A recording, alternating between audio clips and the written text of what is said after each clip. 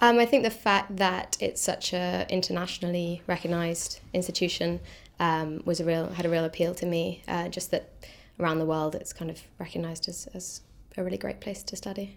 Obviously, it's a really diverse place. You meet a lot of people from everywhere, which is great.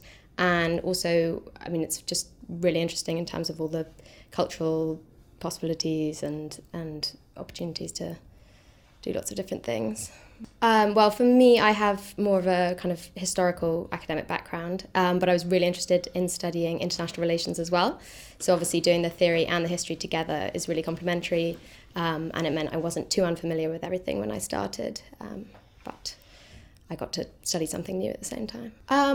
I hope to gain a broader sort of set of academic skills. Studying theory for the first time is something new for me, and just to increase my kind of critical abilities and my ability to analyse and other skills like that, which I think it's taught me.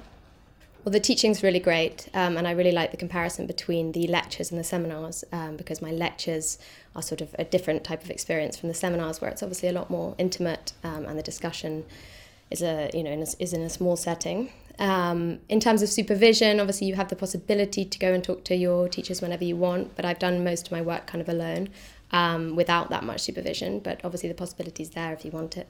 And in terms of social life, again, because of the size of the classes, it's really easy to get to know people before and after classes start, so that's been really great. Well, I don't have anything confirmed yet, but I'm looking at things more in sort of international development, so I'd love to work for the UN or something like that. So I'm looking at the moment at kind of smaller NGOs and things like that.